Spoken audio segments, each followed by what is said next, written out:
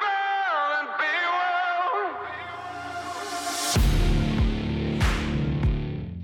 Hilda Labrada Gore is the host and producer of the popular Wise Traditions podcast, over 10 million downloads to date on behalf of the Weston A. Price Foundation.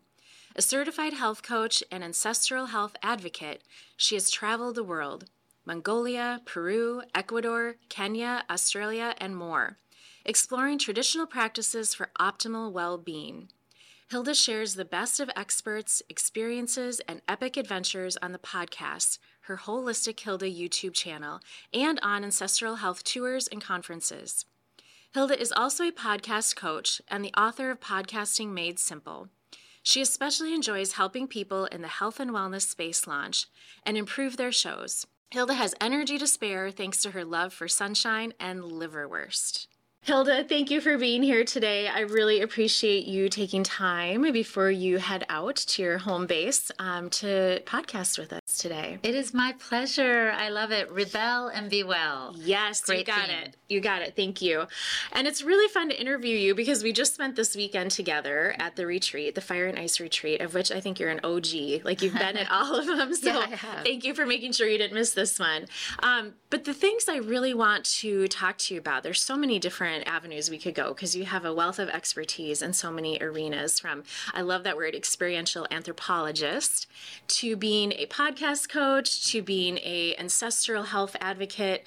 There's so many things we could talk about, but I really want to pick your brain on how individuals who have lives that take them on the road, plane, train, automobile, but they're on the go a lot, and how you've been able to stay so healthy and well amongst all of your travels around the world. So that's what I really hope to share with everyone today. So thank you for letting me pick your brain. Oh, my pleasure. Well, life has all these opportunities that ancient people didn't have. So we can fly across the country. It used to take them days, if not, weeks, months, to travel anywhere. So I like to avail myself of all that's available in modernity. But I know that there are clues from our ancestors for how to manage stressors. And so one thing I do, for example, wherever I travel, especially if I'm hopping time zones, is I ground as soon as possible once I land. What does that mean? I literally put my feet on the ground because the Earth's energy from that locale is particular to that place. Getting my eyes facing the sun also informs me about what time of day it is, where I'm at. So I try to kind of harmonize my body's systems and sync them with where my new location is. Traveling is hard on the body, and I have some hacks I can share about what I do before I go and when I'm in the air. But the first thing I do when I land is literally to get grounded. Yeah. Okay, so I know you took this amazing adventure to Mongolia, and we're going to share some pictures of that. And I love your hat, which is also from Mongolia, and your boots. I don't know if we can show those, but they're phenomenal. So you're saying you traveled from, I think, the East Coast to Mongolia, which was how long of a travel? Oh my gosh. It was over 18 hours because first I flew to Turkey and then there's maybe a little layover there. Then I flew to Ulaanbaatar, and then after that we flew to Western Mongolia. So there were a lot of flights involved, a lot of time zone changes and oxidative stress on the body. There's also, just when you're up in the air, and I didn't used to know this, you are getting exposed to atmospheric radiation because our bodies, we don't have wings. We weren't really meant to fly. So there's stuff up there that is harmful to the body. And so we need to kind of harmonize or mitigate the damage it can do on us. Right. I mean, most people know the basics, like stay hydrated, right? Yeah. That there is some kind of stress and electrification going on, for lack of a better word, that is drying us up. Yeah. Okay, so we'll stay hydrated, but what else can we do? Yeah. So one thing I do, I actually supplement with magnesium. It is an almost anti-stress supplement. I usually take magnesium on the daily because it just helps my body's, digestive system and the whole shebang. It's just a wonderful nutrient that we don't get enough of in most of our diets. Yep. But it really helps my body manage the stress of flying. I do think it helps me get into that also parasympathetic mode. Our body is either in fight or flight, and when you're flying, you're kind of anxious. You get there to the ticket counter. Did I check in? Where's the bag tag? Do I have my passport? All the things that can really up your stress levels. We want to kind of get it down. Right. And you and I have both talked about the benefits of breath work, for example, too. So before taking off, maybe do some calming 4-7-8 breathing where you inhale for 4, you hold for 7, you exhale for 8. Just do a few rounds of that, and the people near you might think you're an anxious flyer, but you know that you're really just trying to get into that mode, right? Trying to calm your body. So that, the So magnesium. hydration, magnesium, a little breath work before you take off or get stressed mid-flight. Is there anything you do when you have layovers? So like you mentioned, city to city to city. Yes. When you're stopping and you have a layover, what Yes. do you do to, kind of put yourself like back on track before you get on the next flight? Right. Well, I move. Okay. Because it's awkward on the plane, let's face it. If you're in the middle seat or next to the window, you don't want to disturb the other people. But I move on the plane, but then when I'm off it, the last thing I'm going to do is sit down because you're already seated for so long. The blood can pool and form clots. I do wear, compression socks to help me on the flight, but in between I just move. I move. And if I can, of course, I get outside. Yeah. Because again, the sun helps sync our bodies to a time zone. But if you can't get out because you have to go through security again, just move, do things that are calming. Maybe listen to some music that can kind of bring you into a really more restful space. I like to read. Also, when I'm on the plane itself, I work some because I like to write and read, but I'm not on Wi-Fi. I'm not trying to get more busyness, if you will. I'm trying to just relax a little bit. Sure. So as Knowing much that as possible. the travel is stressful. Try not to stress yourself off. It is. Stress yourself in between all of that. Exactly. Yeah. But that's what I do in between flights, but I also, before a flight, I move as well. Everyone's seated. If you look around in the airport, most people are seated and they're on their devices.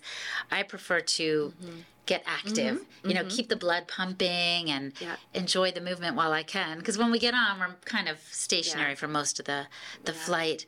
We are bombarded by atmospheric radiation, but also now the radiation from people's phones, on top of the fact that the plane is pinging communication signals to the nearby towers. And so there's just a lot going on there. So on the plane, there are two things I do to mitigate those non-native electromagnetic frequencies that are all around me. One is I wear anti-EMF clothing, protective clothing. And that might sound like a tinfoil hat to some of you, but it really is something that is protecting my body against the waves of radiation all around me. I actually have these on my website because I believe in this so much. I used to just get from, I think there's a company, lessemf.com, that people can check out. There's also Lambs. There are people that are making this clothing that literally has a silver lining. They use metallic thread to protect you. So I've designed some with my friend Thaddeus Owen. And so it's just a little hoodie. It looks like a normal hoodie, but it has some protective cloth so that if you took a meter and you would see it kind of getting in the red range of how much radiation you're exposed to, even in the airport waiting area at the gate. And then you put the little device underneath the hoodie and it suddenly comes down to the green zone, a safer zone. So I love this. This gives me peace of mind and helps my body be protected somewhat, at least, from that bombardment of radiation. So that's one thing I do is I wear that. When Thaddeus was on the podcast a few weeks ago, he talked a lot about blue blockers. So do you wear those on the plane? Yes, I do wear daytime blue blockers, or if I know where I'm going, it's going to be morning, and it's still morning where I'm at right now. I imitate darkness by putting on lenses, glasses that block the blue light. Because at night, our ancestors would only have seen firelight.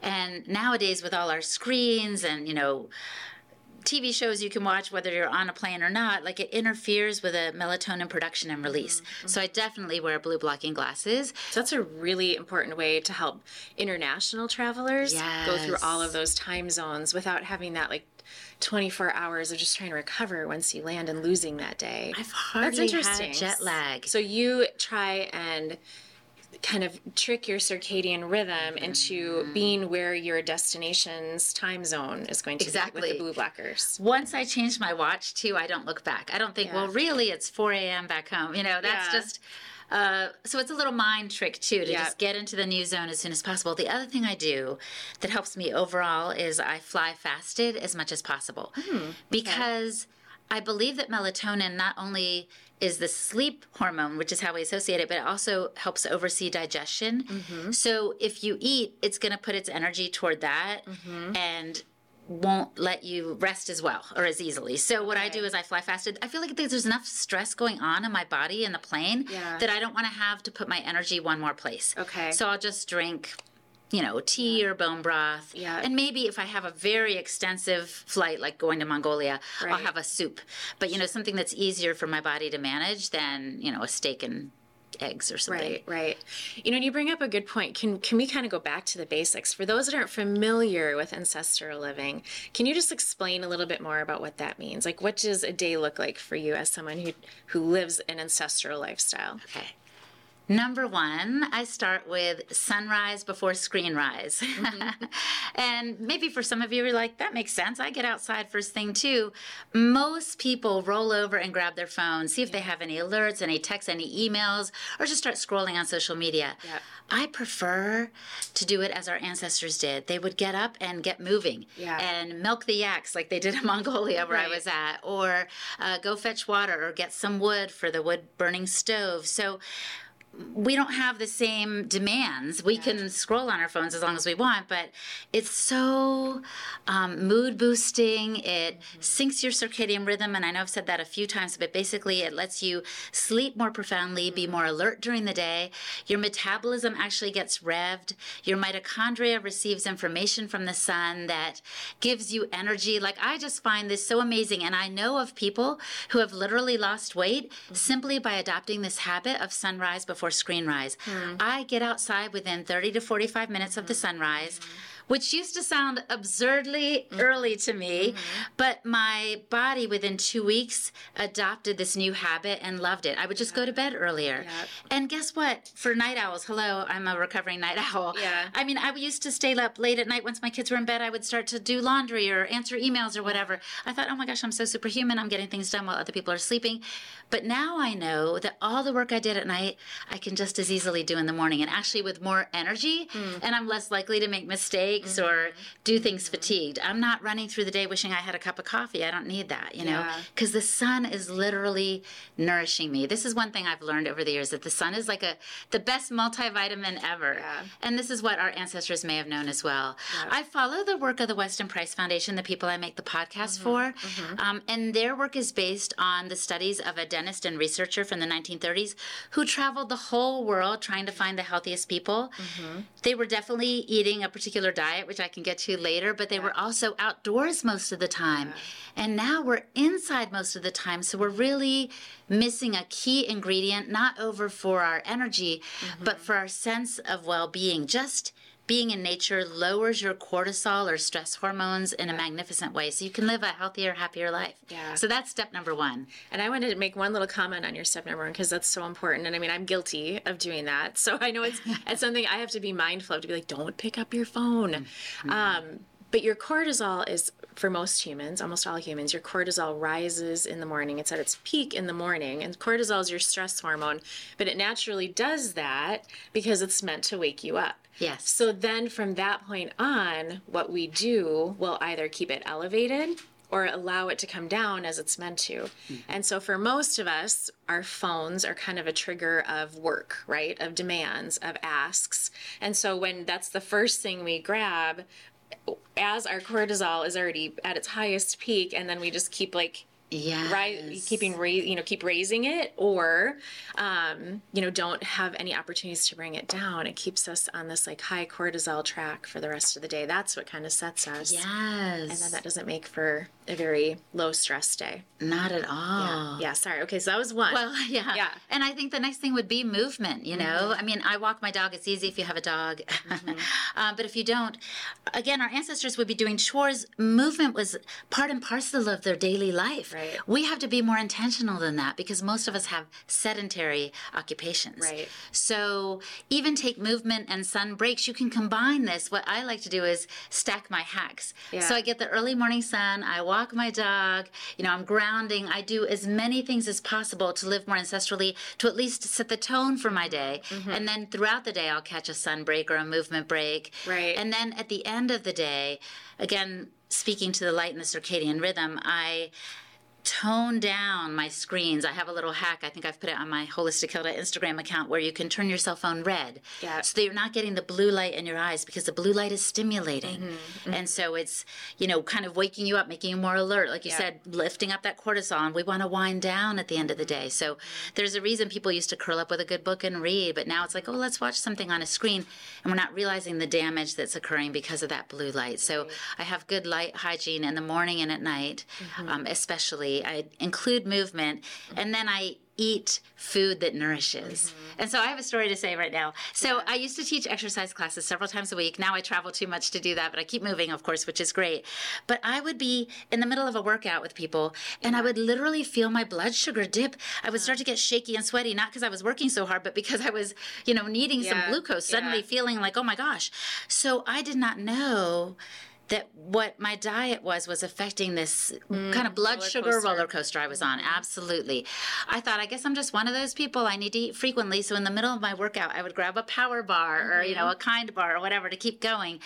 And then, thanks to the Weston Price Foundation, I realized, if I nourish myself more like my ancestors, meaning fewer processed foods and more real foods, protein and fat especially, I could not only be strong throughout my workout and not need to grab something, but I could sail through my day. I was like, what? I can fast, and I can intermittent fast and use that as a tool for managing my blood sugar and my strength and, my metabolic flexibility. I was like blown away because, again, I was one of those people. I was like, oh, graze. But my breakfast, when I would have those blood sugar dips, used to be cereal, maybe with some 2% milk and a few berries.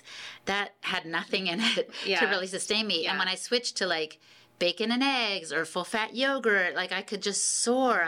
It's like night and day. So eating nutrient dense foods, getting kind of the biggest bang for your buck is the way to not only manage your blood sugar and avoid those spikes and those dips, but to feel strong and hale and hearty as our ancestors did.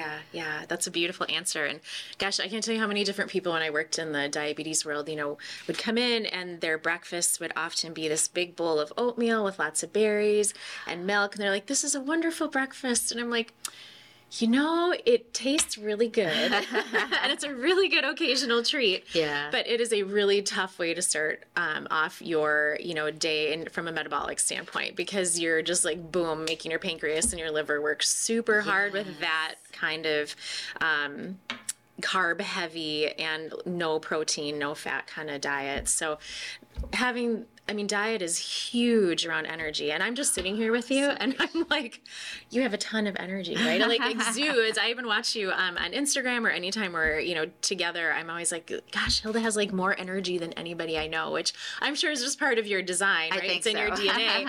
But clearly the lifestyle you're living also allows you to maintain that energy. And you are on the go a lot. And I find like when I travel internationally, I have to still really work on what I can do so I don't have like 24 hours of like, I'm missing this day because I'm not feeling great. And so a couple of those hacks that you even shared, are just huge to try and overcome that. Yes. So, and then what do you find? Like, it's so interesting. Some of the destinations you go to are probably where people live simpler, more ancestral lifestyles. So is that kind of like a time warp when you go from the U.S. where we're all like, go, constantly inundating ourselves with kind of the modern way of life. And then you go to these places where life is really different. Like, how is that transition for you from one area of the globe to the other? That's a great question. I guess it is good that it's not instantaneous. So far, we don't have that, that's quick transport. Yeah, exactly. So I have time to get in the right mindset, but I find it is so beautiful and mindful. Even as my speech is slowing down, it's because that's how I feel when I'm in these places, in Mongolia or in Kenya. I'm kind of brought back to the beauty of this kind of connection. People matter, and it's not about checking things off your to-do list. I'll never forget when I went to the Dominican Republic one time, and I was meeting with this woman in her home, and we literally sat on her very modest porch in rocking chairs, and we weren't even talking, and I was like, look at this. We're not doing anything. Like, when people come to town, you're like, let me show you this place or let me take you to this restaurant. We weren't doing anything. And it was beautiful. Yeah. And so I do want to say that this is an ancestral health way is to be and to be present. We become sometimes human doings instead of human beings. This happens to me. It happens to all of us, where we think, okay, I got the oil change. Now I've got to go pick up my daughter from basketball. And, there's all these things. Okay, those things have to happen. But can we do them in such a way that it doesn't drain us, but rather it can be life-giving if we've got the presence of mind to breathe along the way, to do things that bring us energy, whether it's stopping during the basketball game to go outside and look at the sun, or to just think, oh, I'm here for my daughter. There's something, you can do the same exact thing, but it feels differently when your heart is in a different space. And so, one of the secrets I've learned, I think, is to be present. And when I was in Australia, I was talking to this beautiful Aboriginal woman, and she said, we have a custom here, and it's called Dadiri, and it's a custom of deep listening. And I was like, oh, I don't know when the last time was I stopped, So of course, I'm a Christian person. The Bible says, be still and know that I'm God. But maybe he said that because we're so busy running around, we can't even know, where is God? Who is God? What's going on here? Who am I? We lose our sense of self. So I do think it's really important to be still. And when I was in Mongolia, I felt like I got that message again. I met this 88-year-old grandmother. She was so beautiful. She had 6 kids and 40 grandchildren, and she took the time to connect with me, to offer me the Kurds, the food that they eat there. And when I asked her a few questions about kind of the secret to her life, she said, family is everything. And I was blown away, again, in our modern U.S. lifestyle. We live here, our parents are, 200 miles away, and it's just, we're so divided up. We can, again, be intentional, just like with movement, though, about building our family, building our community, finding people around us that we can connect with and touch, because this is so important. So, spirit and being present and mindful can make the difference. Throughout the travels, too, I'm journaling, I'm getting in a new mindset and remembering who I am. I think that helps wherever I go. That's such a beautiful gift that you've been able to just take in and sit with and absorb. And I think that is one of the beautiful things about traveling to other countries. And interestingly enough, and I'm curious if you've noticed this, and please know I'm not saying this with any dismissiveness around the hardships around third world countries, because the hardships that you see when you travel to third world countries are heartbreaking sometimes. But then I've also found that there's this beautiful, great joy within those communities often that I do not see, at least in the U.S. And I'm always amazed at the community that is present and the people that gather around each other. That always catches my attention. Faith seems to be very important. That seems to be center. But then I was just in Mexico a few weeks ago in a really tiny little town called Chicala, a little surfing kind of fishing village, couple hours outside of Puerto Vallarta, and it caught my attention again how much time people there just spend being. And I'm like, oh, that is so beautiful. Teach me how to do that, because you settle into it when you travel, right? But it is such a stark difference in lifestyles, and I'm like, 100%. We think we're so ahead. I'm like, are we actually really behind? I don't know what you would say about that. The U.S. wants to think we have so much figured out and we're so far advanced. And relatively speaking, I get why we say that, but are we? What would you say? Oh my gosh. Well, I think one thing we need to do is remember that we own our devices. They shouldn't own us. Technology needs to be our servant. And when you were talking about how happy people seem, in France, the people were walking down the street, they were smiling. There weren't tons of people trying to record the moment. I don't know if you heard this, but Adele was giving a concert recently, and she asked everyone to put their phones down. And some people were offended. But she's like, I want you to be here. You're here. And they were taking it in like this. So this is a challenge for me, because I am a content creator. I want to communicate and show what I've experienced. But I know there are times where I'm like, I'm not bringing my phone on this camel ride or whatever it is. I'm just going to remember this moment and hold on to the fur. I'm literally remembering in Mongolia, I was holding on to the fur, and I was with this man in his traditional clothing, these long, luxurious silk robes, and I was like, oh my gosh. Now, if I had taken a picture, I would have thought, okay, well, that captured it, and I wouldn't have experienced it. Do you know what I mean? I know, 100%. So I think we need to come back to that. And the other thing I think of is there is a tale that people have told of different cultures, indigenous people groups who've said, don't take my picture because you'll take my soul. And now I know what they're referring to, that these things can literally suck our souls in. Even the people who are taking it. You know, you're taking something from that person. By the way, I wouldn't just take an image without asking. But you're also missing the moment, and maybe that's part of what they were getting at. Right. I don't want you to hold on to me that way. Hold on to me this way. Aw, that's it's so different, beautiful. right? It's very different. We'll return to Rebel and Be Well in just a moment, but first, a few words about our sponsors. I want to say a special thank you to everyone at Self-Esteem Brands. We are grateful for the recording space and support you have provided to our podcast platform and team.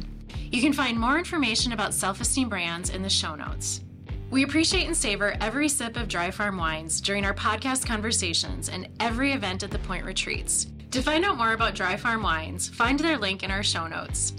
Thank you, Paddle North, for being our preferred Minnesota-based brand and company. We honor every memorable paddle. To find out more information about Paddle North, find their link in our show notes. The Point Retreats and Rentals is situated roughly 30 minutes outside Brainerd, Minnesota. The property's private peninsula boasts over 1,500 feet of stunning shoreline spanning 3 lakes on the pristine Whitefish chain of lakes. Whether you need time to renew, reset, or reconnect, we have a space that can host your family, group, or team. Click on the show notes to find out more about the Point Retreats and the Point Rentals.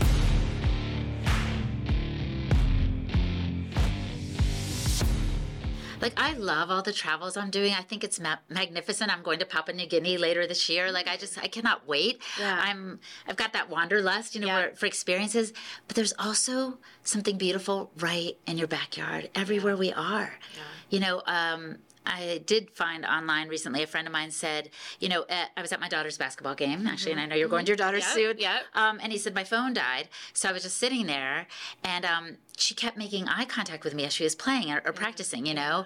And he realized, how many times has she tried to connect with me? Yeah. And I've been distracted. And of course, we see this all the time, right? Where a kid wants to play with their parent, and the parent's like, just a second, honey. Now, maybe they're checking when their flight is taking off, but maybe they're just engaged or entertained, which actually means being held onto by these devices. So I think the reason you feel that there's something very special in these cultures in these developing countries, it's because they're not as attached and unnaturally attached to their devices. I think that's one of the secrets. They can actually connect with one another and with higher powers.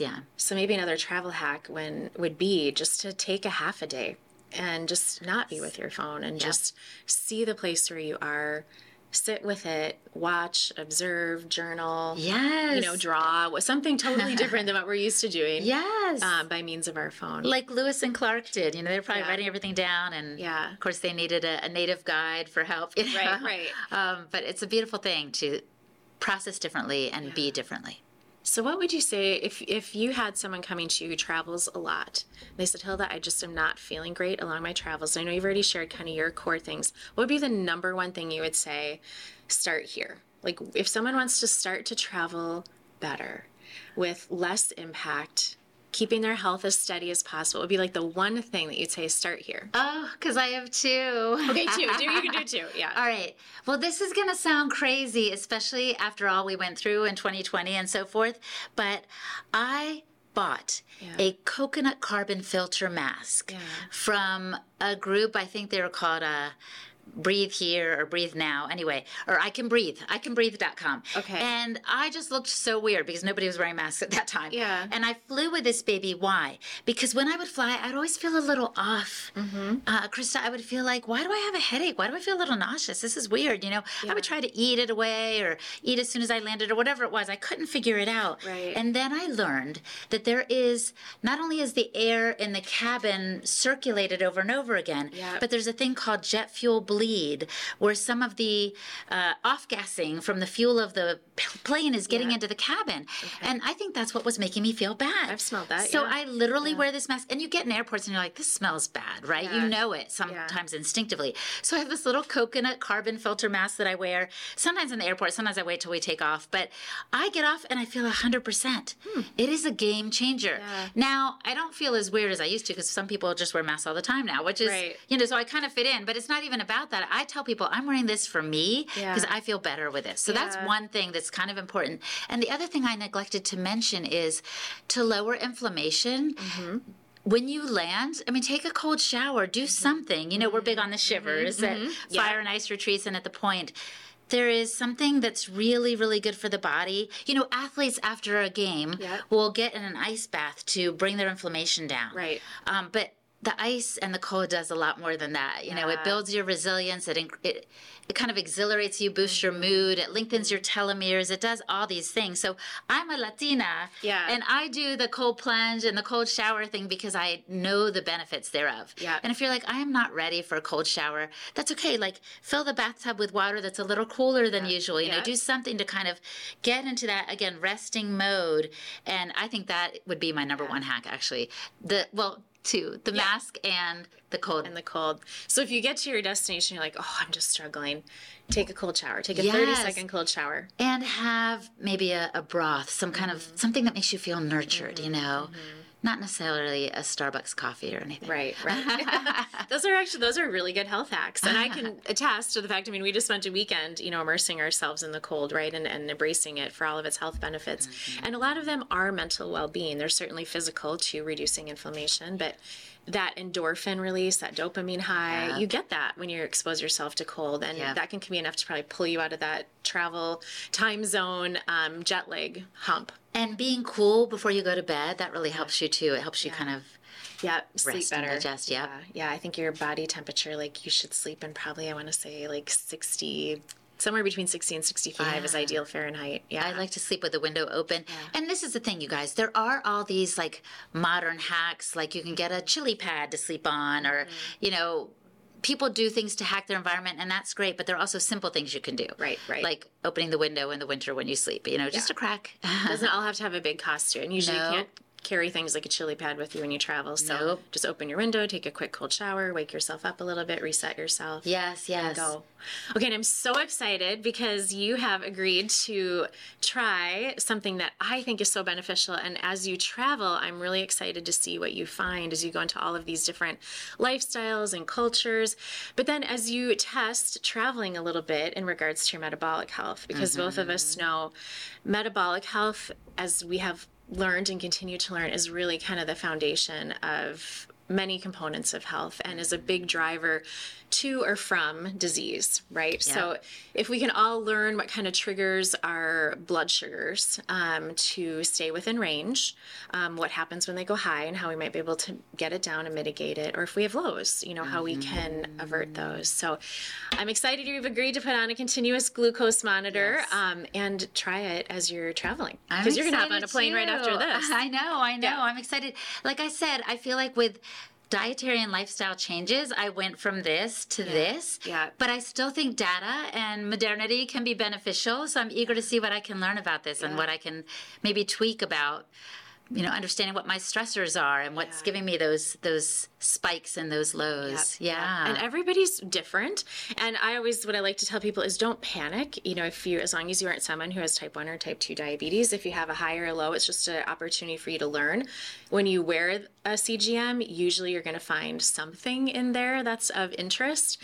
And that just gives you the opportunity to go, what could I do different? So I'd mentioned to you, we had a retreat at the Point with Dr. Ben House, and he brought in like some of the top people in the exercise physiology space, right? And in the fitness space. And you would look at this group and you'd be like, oh, they're never going to have like any bumps in their glucose. They're going to be just fine. And I'd say about half of them had a significant spike when they traveled home to their various destinations. And that doesn't mean that it's necessarily problematic, but if you're someone who travels a lot and then you're constantly having those spikes, it's really important that you find ways to mitigate them or have those highs come down as quick as possible by doing some interventions like getting in your airplane seat and like, I just got to take a breath or two here, or getting off the plane and grounding, or having some protein for breakfast. But this will give you a little cue. And I mean, I could go on and on with interesting stories, but I'm going to mention this other one, and I keep names private for HIPAA reasons, but we both have been to the conference Paleo FX in Austin, Texas. And there is a really well-known functional medicine doc that was down there who's written some books on gut microbiome and all kinds of, diet and lifestyle. And he wore CGM down there for the first time. And what he found was it was actually sushi. He would eat sushi once a day, and every single time it would raise his blood sugar. And he's like, I would have never in a million years guessed that. And so for him, it doesn't mean he can never eat sushi again, but he had to try and manipulate that a little bit. Like instead of white rice in a sushi, could he do brown rice? Instead of eating it every day, could you maybe only eat it like once or twice a week? Or could you skip the rice? Or could you add more protein? Or for him, what it was is if he was going to eat sushi, if he took a half-hour walk after eating it, then he was fine. Fascinating. So just finding little ways that you can continue to kind of mitigate and hack, right, your blood sugars. And I think travel's a big disruptor typically. Yes, I'll be eager to see how this affects that. Yeah. I was just thinking about my friends in Mongolia and some of these people who live, talk about off-grid. Like they are miles and miles. I think Mongolia is the most sparsely populated country in the world. Really? Like 80 to 90% of the population lives in the capital, Ulaanbaatar. So you could go for miles and miles and miles and there's no one. Yeah. But what I wanted to mention is their diet is what they have. And what do they have? Animals. So they mostly eat meat and fat and dairy products from the animals. That's it. Yeah. And so I was really feeling like, without measuring, like I was in ketosis, I was like, hey, I'm feeling really good and strong. Right. But back home, I can eat whatever I like. I try to eat seasonally and locally, but I'll be curious to see what variations show up here as affecting my blood glucose levels. Yeah. Absolutely. So I know you have a lot of adventures ahead. Yes. And you have a couple you're going to test them, maybe some domestic travel, and then you said you're going to Papua New Guinea. Yes. Which is like amazing. Crazy. What are you doing there? Can I ask? I'm going to go visit some indigenous people and just learn from them and see what their lifestyle is like. I feel like, how can I put this? Some people say science is catching up to ancestral wisdom, and so I feel like let me go explore and see what ancient health ways we can apply wherever we are. Like this thing about sunshine. Girl, I was a fitness professional teaching exercise classes so many days a week, and if I spent 15 minutes outside, at most a day, that's what I was doing. I had no idea what nature and sunshine and the ground could do for me. Yeah. So I want to revisit and rediscover what hacks are benefiting these people so we can incorporate them in our daily lives. That's what I'm about. So I'm going to find some remote people and hope they don't cut my head off because honestly, there are tribes there that do that. I'm not trying to be disparaging, but there are tribes with a history of cannibalism. So wish me well. I wish you very well. I'm pretty sure you're going to be okay, but I actually did know that about when I think of Papua New Guinea. That is kind of where my head goes, knowing that that's part of their history. So yes, they won't do that with your pretty hat. Though. I know my fur hat. Yeah. But it's hot there, so I probably won't wear this. You probably won't wear that. Okay. There, but yeah. Yeah. Okay, so are you ready to get your continuous I'm ready. glucose monitor on? I can't believe I'm doing this because I'm usually not like a hacker girl. But look at this. Like, I have learned that I benefit from the data of the Oura Ring, So I was like, this helps me see how my sleep scores are, what's affecting my sleep. So I know this will be a tool in the same way. Yeah. And you know what? Hit me up. I will hit you up. But there's a lot that continues to evolve around the way that we can obtain data and the data that we can get, and like everything, right? It's going to keep evolving. But and this isn't something I would tell most people that you have to wear all the time, unless if you have type 1 or type 2, it's an incredible tool. But if you are trying to prevent diabetes, if you just want to improve metabolic health, even wearing this once or twice a year, one sensor goes for 2 weeks, and it gives you data 24/7. So it just helps you do life better, right? Like it helps you be your best self, especially from a metabolic standpoint. And how your metabolic health is functioning just kind of like trickles down to how everything is functioning in all reality. 100%. So in theory, if you're having a lot of spikes or a lot of lows when you're traveling, that also might be impacting how you feel, when you get to your destination. Yeah. So we'll be curious because I know you are like the master of trying to think of the most creative ways around doing simple things to mitigate, which it doesn't always have to be those really big things, which I actually love that this is kind of a big step for you. Yeah, it is. You bring those simple components of how you can improve health into people's lives, and that means it's accessible to everybody or most. Exactly. And it means that it's something that you can kind of find wherever you go, right? So that's the beauty in it. But so this is going to give you a little bit more information. Okay. So here we go. Okay, so what do you know about these so far? Or what questions do you have? Let me think. Well, I just know that it gives you data about what stressors you're under and kind of what dietary shifts you might need to make. But other than that, I really don't know much. Yeah. Okay. Well, I'm excited. And do you? I'm nervous. I wanted to mention, that feel free, like, while you're wearing this, to test a few things. I always tell people, no, don't go wear this and, like, do your best 2 weeks. Because it doesn't really, unless you live your best 2 weeks, for 52 all the time. weeks a year, Yeah. then that's great, but most of us don't. So I always say, wear these a few days of being your best self, a few days of your kind of, like, average day, and then a few days of your Christmas self. Like, be what you would have, like, have your pumpkin pie or whatever that sweet is, just to see, like, how big of a deal is that? Yeah. Or what can I maybe do to manipulate it so it doesn't cause any changes in my blood sugar? But I'm not going to get a grade like you failed. I'm not going to. No, you absolutely are not. No grades attached. And you mentioned that you were nervous, so I just want to reassure you, I have had nobody cry when I put these in so far. Most people nowadays are actually putting these in by themselves. And it honestly feels like a mosquito bite. Oh, okay. So it is pretty easy. But the interesting thing about continuous glucose monitors is obviously they were initially invented for people who have type 2 diabetes, and unfortunately they're still sometimes challenging for people to get who have diabetes. But insurance will not cover these if you have prediabetes, and they will not cover them if you have no sign of metabolic disease. So one thing that I hope happens in the days ahead is everywhere you go, you could just grab one of these if you feel like you want to know what your blood sugars are doing. Instead of waiting until people are sick. Oh, I agree. 100%. And we give them the information. I'm like, well, why don't we have the information so we don't get sick? There's an idea. Okay, do you have an arm preference? I thought this one. Because that's the other thing is, so it goes in the back. It's supposed to kind of stay for a while, right? It is. So yes. Can it get wet though, or no? Good questions. It can get wet, so showers are fine. If you like, a cold plunge would be okay for a couple minutes. You saw a couple people have them on in a cold plunge tub. If you were going to submerge in water, I mean, the guidelines say like 3 feet for more than 10 minutes. They do not recommend. Oh, okay. So just longer swims probably would not be advised. Okay. Interesting, traveling. When I started wearing these 10 years ago, it was a big deal. Everyone's like, what in the world is that? And what is she trying to get through security with? But now so many people are wearing these for, whatever reason. And, whether they have diabetes or they're just doing a self-study, it won't even cause an issue. So as you go through security today, I highly doubt anybody will even notice. But if they do, let me know. Oh, that reminds me. One other hack, TSA pre-check. Yeah. Yes. Oh my gosh. Yes. I don't have to go through the big, rigmarole, taking my shoes off and all those things. Yep, it's all nice. those things. No, that is so you nice. Get through quicker. That's great advice. All right. So do you want to see the needle that goes in? No. Okay. All right. That's fair. I can't handle it. So I will it. tell you, there's a little tiny needle, but then it comes right back out, and there's just a little tiny catheter that's left in your interstitial fluid that monitors your blood glucose levels 24/7. Okay. I'm excited. I mean, my friends have done this. I can do it too. I'm just not going to let. You can do it. I got you. Okay. 1, 2, 3. You're done. It's already in. What? That was easy. No. Okay. I'm just holding it here so I make sure it has good contact. All right. There you go. It's in.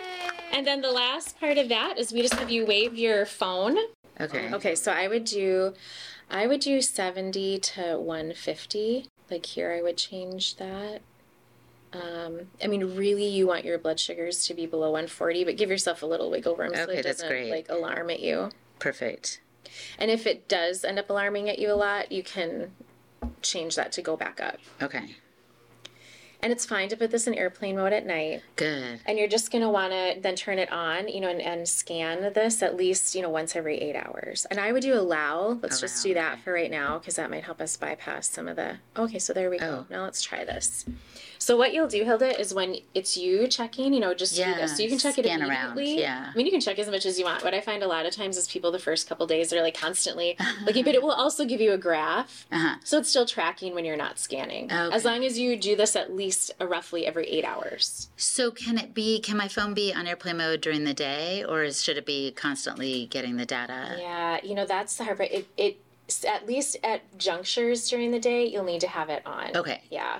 For it to be periodically updating. Okay.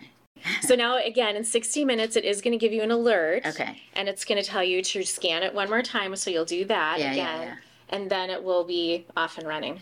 Can it scan through clothing? Yep, Okay, it can. perfect. Yeah, I mean, it's kind of just getting that feel, and it's usually the top section of your phone.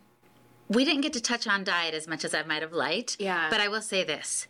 Our ancestors ate nose to tail. Yeah. They prized the whole animal. They honored it. Yeah. And they wasted none of it. Yeah. So they would use the bones for broth. Yeah. They would use the organ meats, and they would value and prize those most of all, which to us were like, wait, what? Liver? Brain? That's so weird. Right. But if you look at jaguars in the wild, like they will eat the organ meats first and they'll leave the muscle meat for the other animals because it's the most nutrient dense. Yeah. So they got the most bang for their buck. So it's hard for our modern palate, at least in the U.S., to get accustomed to some of these stranger tastes, kind of an umami, or some people feel like liver is a little metallic-y tasting. Mm-hmm. So what to do?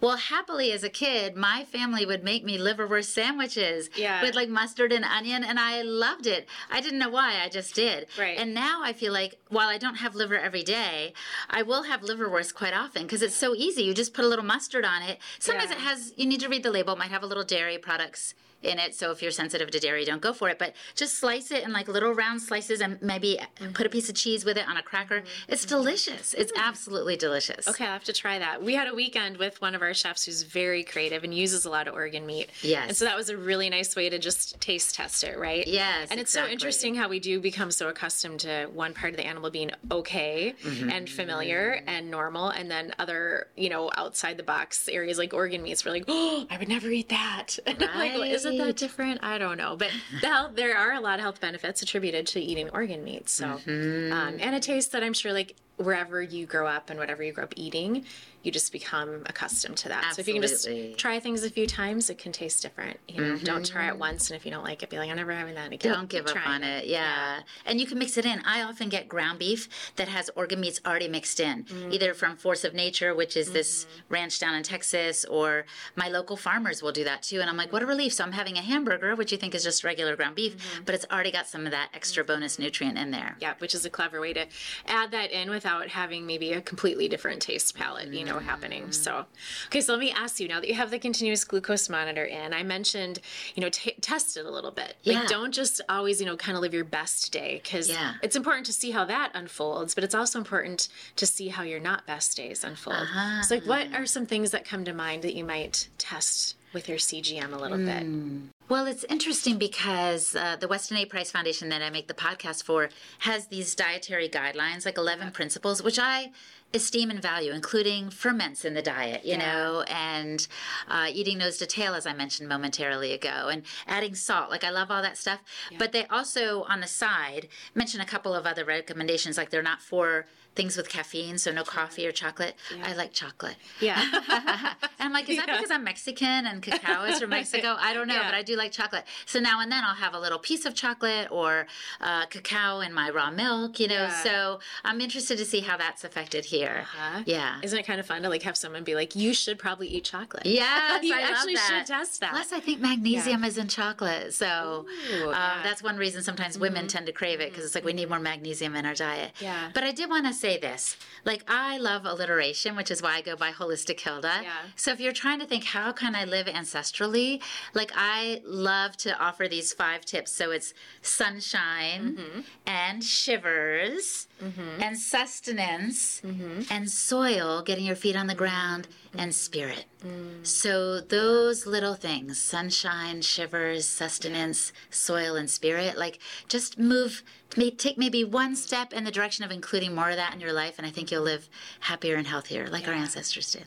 That's great advice. And those are all things that you can take with you wherever you go. Exactly. And they're free. Most of them are free. Yep. Yep. So if people want to follow you as you're traveling, and or follow you as you're going to be doing a little, blood glucose testing here and challenging your metabolic health, where can they find you? I'm all over Instagram at Holistic Hilda, and I also have my YouTube channel where I post little mini shorts or little documentary segments related to the different places I've been. There's so much world to see. And again, I really am big on taking this information and making it applicable in the modern world. My first career was a translator. So I would take this information in Spanish or French, put it into a target language where it could be accessible and easy to digest. That's what I do on Instagram and, of course, on my Holistic Health YouTube channel and on the podcast. It's lots of fun, and I keep the episodes kind of short. I'm no Joe Rogan. So people can just benefit from the information in quick bits. Okay, well, I'm going to watch because I have to make sure you get out of Papua New Guinea, okay? Yes, thank you. But thank you for sharing all of your wisdom with us. You hold a profound amount of ancestral wisdom, which is no surprise given all the places you've gone to really study this with great intention. So you haven't done this flippantly. Like, you have really immersed yourself and committed yourself to this lifestyle, which I'm always in awe of, because life pulls you in so many directions, and a lot of them are going to be towards unhealthy choices. Like, it's easier, when you go through an airport, do you not look around and I'm like, how do pilots or, flight attendants ever stay healthy? Because it's just, there's so many opportunities to choose things that are not going to optimize your health. You've made a strong commitment, no matter where you are, 24/7, to stay in a place of optimizing your health, which is very inspiring. Absolutely. So thank you for Really? doing that. Thank you so much. Oh my goodness, yes. It's my pleasure. I feel like this is my purpose, and when you're doing what you love, it doesn't feel like work. It just feels like this is what I'm supposed to do. So thank you for having me on Rebel and Be Well. I love it. Oh my goodness, thank you, Hilda. Appreciate you. Appreciate you too, and safe travels home. Thank you. And we'll see what happens. Yeah, we'll see what happens. All right. Stay tuned. Stay tuned. I want to say a special thank you to everyone at Self-Esteem Brands, the parent company of Anytime Fitness, Waxing the City, Bar Method, Stronger You Nutrition, and Base Camp Fitness. We are grateful for the recording space and support you have provided to our podcast platform and team. You are a true example of what it means to rebel and be well. You can learn more about Self-Esteem Brands via the link shared in the show notes below. We appreciate and savor every sip of Dry Farm wines during our podcast conversations and every event at the Point Retreats. As a health and wellness platform, we are grateful to have a pure and unique wine that is free of sugar and additives, grown on small family farms, and brings a bright and soulful and vibrant glass of wine to share with the community we love. Cheers to our Dry Farm wine friends and family. You can learn more and order your own bottles of Dry Farm wine by clicking the link provided in the show notes below. That simple and serene moment when we glide across the lake at the Point Retreats on our Paddle North paddleboard is one of the most cherished moments. It's a gift when we and our guests blend into nature and lose track of time and space as we soar across the pristine Whitefish chain of lakes. Thank you, Paddle North, for being our preferred Minnesota-based brand and company. We honor every memorable paddle that brings great clarity and balance. Click on the link provided in the show notes below to see all the incredible lake gear available with Paddle North. The Point Retreats and Rentals is situated roughly 30 minutes outside Brainerd, Minnesota. The property's private peninsula boasts over 1,500 feet of stunning shoreline, spanning 3 lakes on the Whitefish chain of lakes. The Point property is owned by 2 purpose-driven leaders who share a strong desire to lead others to optimal health and well-being. Our team believes in proactive, modern-day health, shifting our mindsets to valuing quality of life in the same capacity as we value quantity of life. We aim for every experience at the Point to enhance and deepen your whole being health by providing many opportunities for well care during your stay. Whether you need time to renew, reset, or reconnect, we have a space that can host your family, group, or team. Click on the show notes below to find out more about the Point Retreats and the Point Rentals.